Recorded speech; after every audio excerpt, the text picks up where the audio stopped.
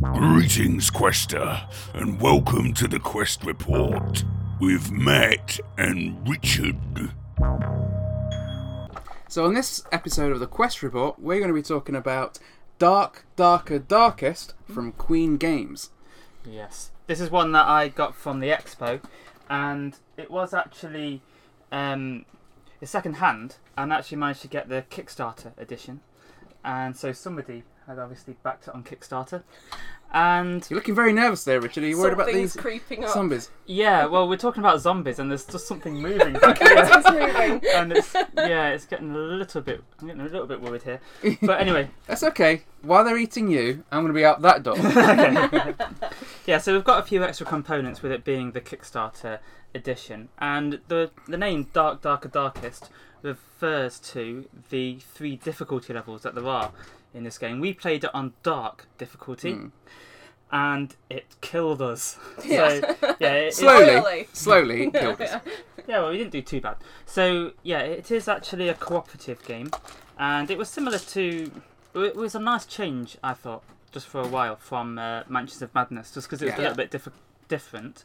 But the scenario is that there's been a zombie apocalypse, and we, the characters, have come upon this, come to this house where this professor lives, and he had something to do with it happening to begin with. So you build the house using these tiles, and when you enter the house, you start exploring it, and most of the game is to do with trying to search rooms without making enough noise that these zombies will come and get you. Because they are attracted to noise. Yeah, the zombies spawn pretty much every round, and they can be in quite large groups, can't they? Yeah. Sometimes there was 6 turning up at once. It's not fair. Yeah, so...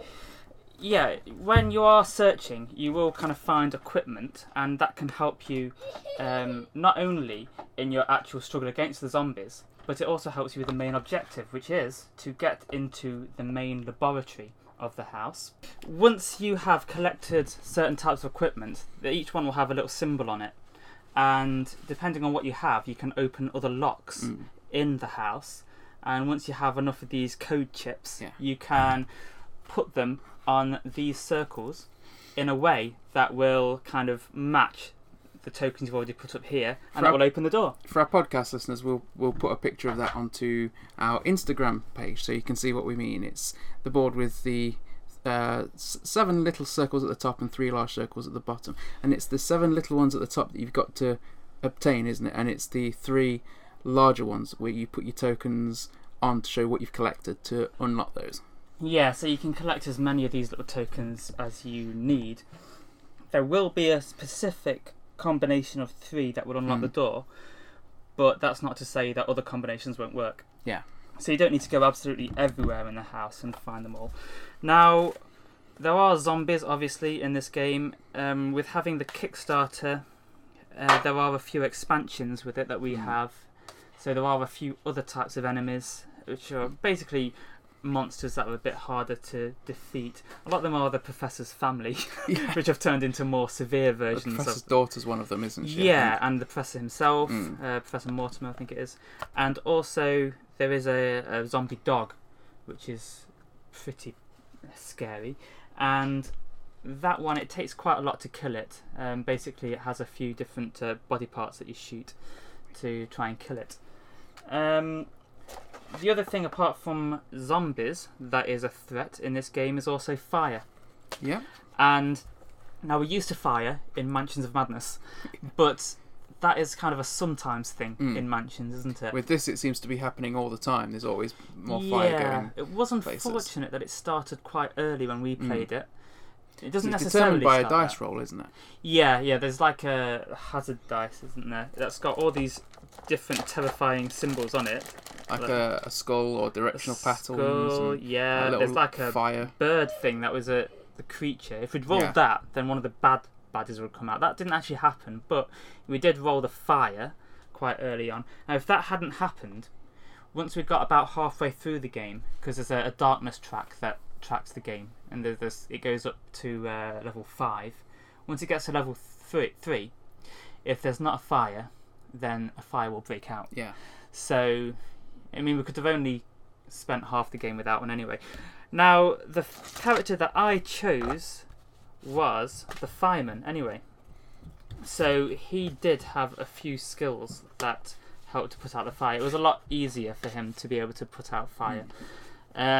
My character was like the mafia gangster, wasn't he? Yes, he Jack. was. He had the handgun, and he had like some skills to do with that. I had didn't a free attack that you started off with, and then as I was which I don't have to spend an action point, because most of the things that you do in the game you're going to be spending an action point on. So you have your little player board, you have little cubes, and you just move them across to show that you've spent a cube to do an action.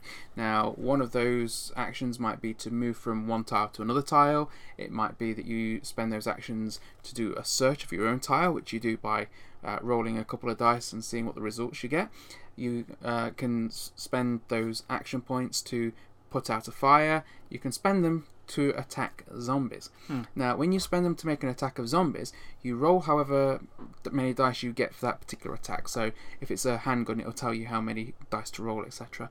And then you just remove however many successes you get on that dice roll. That's how many zombies you attack. So it's not just one attack on one zombie. It can be multiple zombies. And so they appear in groups, but you attack them in groups as well.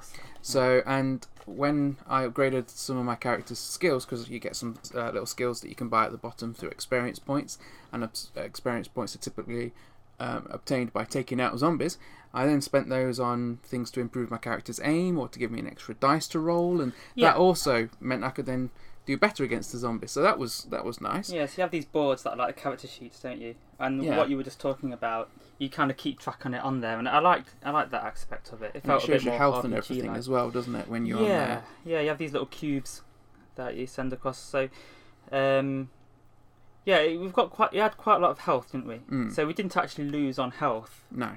We lost on time, basically, didn't we? We ran out of time. Yeah. So it seems like it is a very hard game, but I quite like that because I feel like we could play it another time on the same difficulty level and just try and do it this time. Yeah. I have to admit, for me, when we played it, I felt like it was quite a fun dice chucker.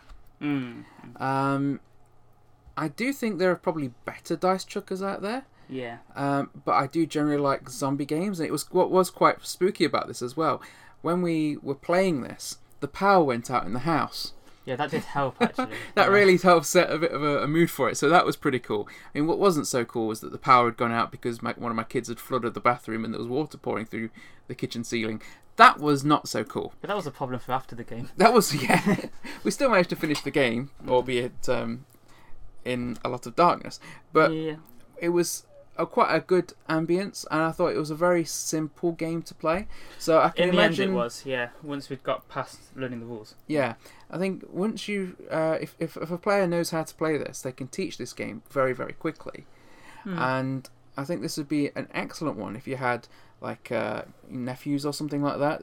I can imagine if I'd got this game when I got to play this game when I was 15, I would have been absolutely raving about it. It would have been the best thing in the world. Actually, thinking about it, it would seem so cool. And I mean, I loved it because my character was just basically wandering around taking out tons of zombies for most of the game. Yeah, you were definitely the fighter out of the group. And you were getting to places that maybe we couldn't because you could get through the fire. Yeah, I could walk through the fire because I had skills in dealing with fire. So, So I definitely enjoyed this. I would happily play this again. But I do think that it'll be interesting to see what happens at the higher difficulty levels. And also adding a few of the things that we have in the expansions, that's it. Because we never got to see what the creature did. No, the creature didn't really come out in our game. But,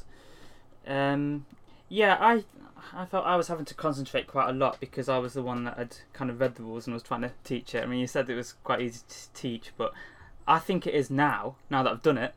But, the first I suppose time, anything when you're first looking at a rule book and thinking, okay, I've got to learn this, I've got to teach this, it's always going to seem more complicated than it probably is. But that's because a lot of the time with games, I mean, for me personally, I can read a rule book, but it's when I've got all the components in front of me that I really sort of get to understand it and get to grips with it. Yeah, that's when you get to actually know what you're doing, really.